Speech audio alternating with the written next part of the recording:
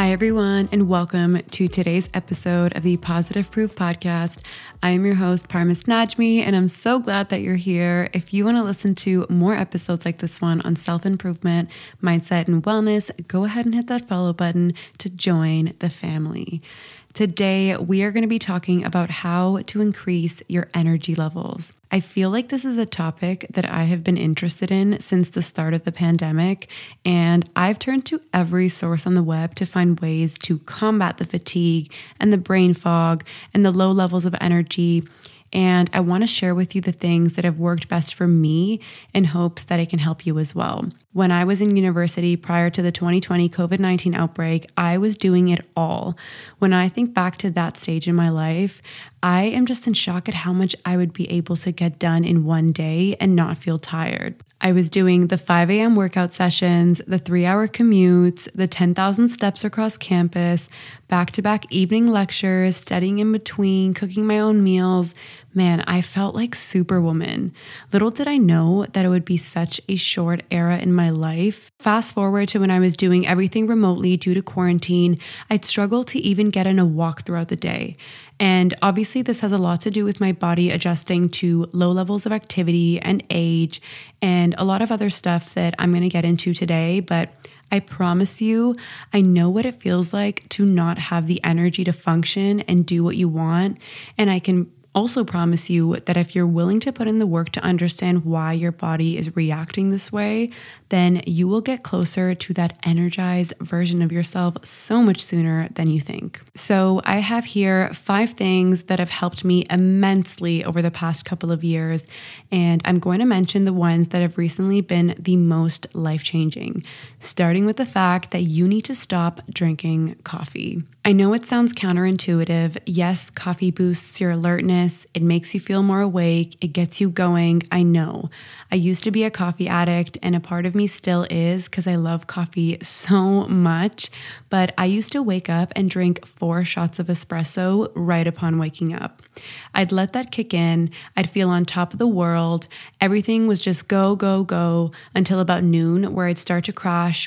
Eyes would literally be shutting and I'd go for another coffee. Fast forward to the afternoon lows around 3 to 4 p.m., I'd have another and another before my evening weight training session at 7 p.m. Was it working? Yes and no. I'd feel extremely alert and energized for about an hour, and then the jitteriness would stay with me, but I'd start to feel really tired 2 hours in after I'd had the coffee. And I just absolutely start to crash. That's when my brain would tell me, okay, it's time for another. But what was happening is that the more coffee I was drinking, the more tired I would feel. And I looked into it, and the reason behind it is this. When you wake up in the mornings, your cortisol levels are at its peak, and cortisol is a stress hormone. What coffee does is it also spikes your cortisol levels. So essentially, when you have it in the morning, right after you wake up, you are just building your tolerance to caffeine. It won't be as effective versus if you were to wait a couple of hours for your body's natural morning cortisol spike to drop. Not to mention, when you are repeatedly drinking coffee every few hours, you are just setting yourself up for a crash, because the more that your body sees spikes in these levels of hormones, the more it's going to see a harsher dip once the effects of the coffee wears off. Kind of the same thing with food, aka sugars and carbs, and I'm going to get into that as well. But basically, you want to pay attention to 2 things. Number 1, when you're drinking the first caffeinated beverage after waking up in the morning, and number 2, how many caffeinated drinks you're consuming in one day. So how did I transition from being this absolute chaotic coffee addict freak to this soft, feminine girl with more energy and less stress and anxiety? I switched out my 4 morning shots of espresso for matcha. And I have that about 2 hours after waking up.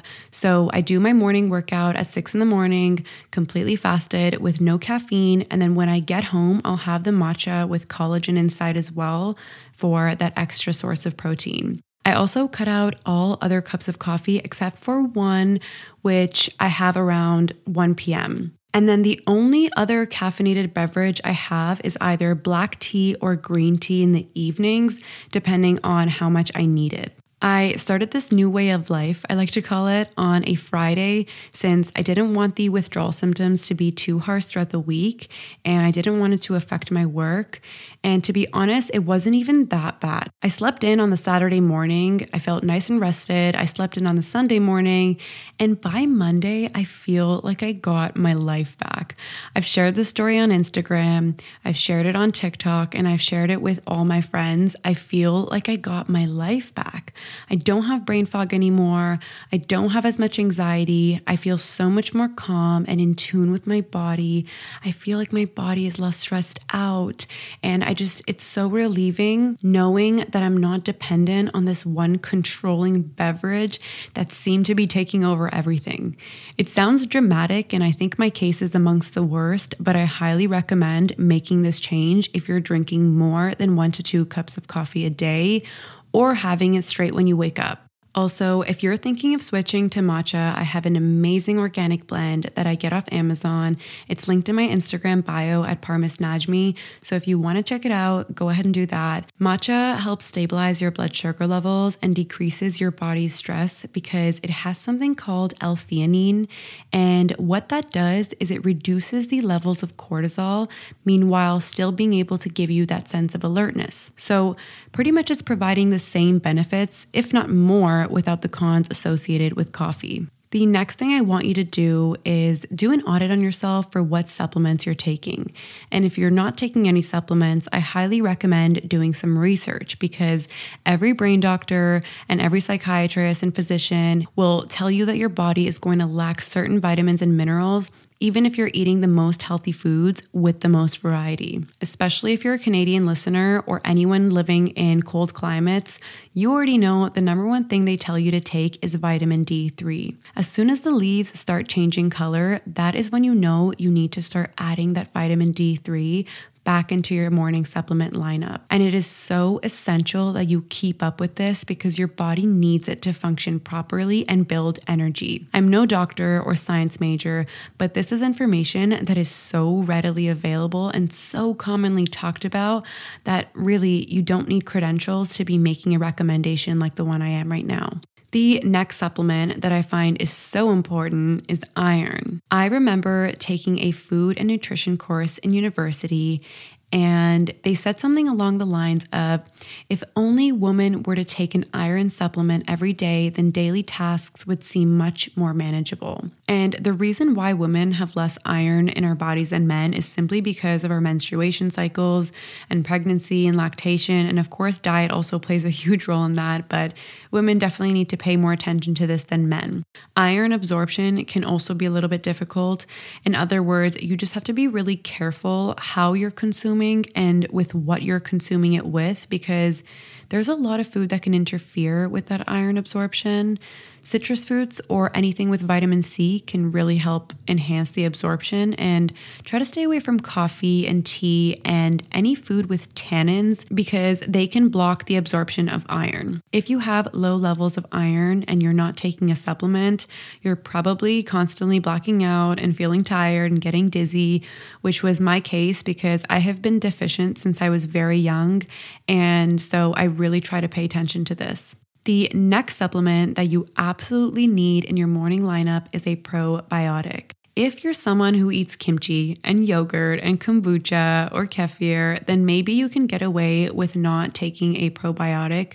But for the most of us, including those who are lactose intolerant, you should really consider taking a probiotic to support your gut health. Better digestion means more energy, and that is what we're all striving for. Lastly, magnesium is a personal favorite. I actually take this at night, and although it aims to relax your muscles, it actually helps with energy production and stabilizing those levels of energy. And with this supplement, consistency is honestly so key. So stick with it for a couple of weeks, and I promise you, you're going to start to see such great changes in your body, not just with energy, but your anxiety levels, your mood, your bowel movements, and for me, a big one is sleep. I sleep so much better. And by better, I mean I go into such a deep sleep and I wake up feeling so much more rested. So go to your local drugstore if you haven't yet and pick up these supplements so you start to feel like your best self again. On the topic of sleeping, I think we should at the very least touch on how many hours of sleep you're getting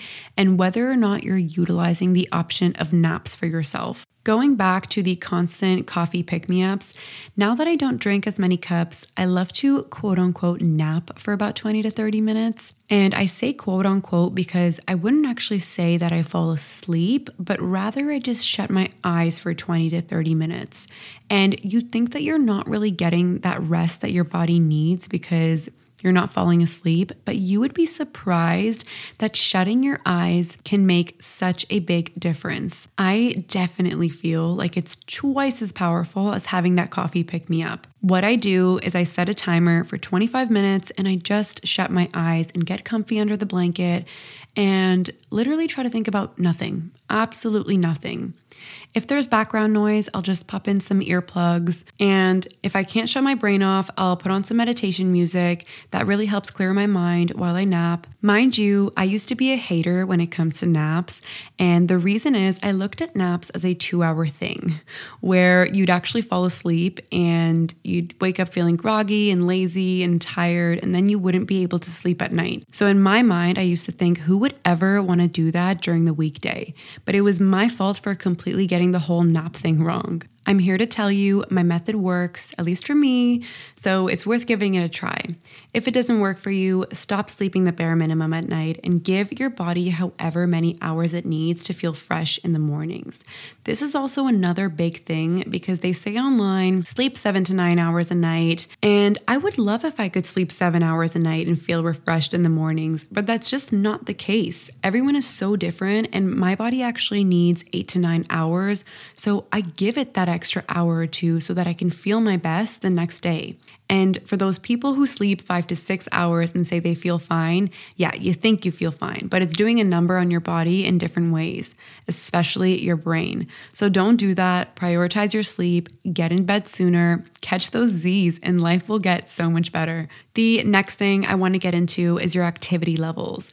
So the reason why I went from being Superwoman in university to being a slug once the pandemic hit is because my activity levels decreased drastically.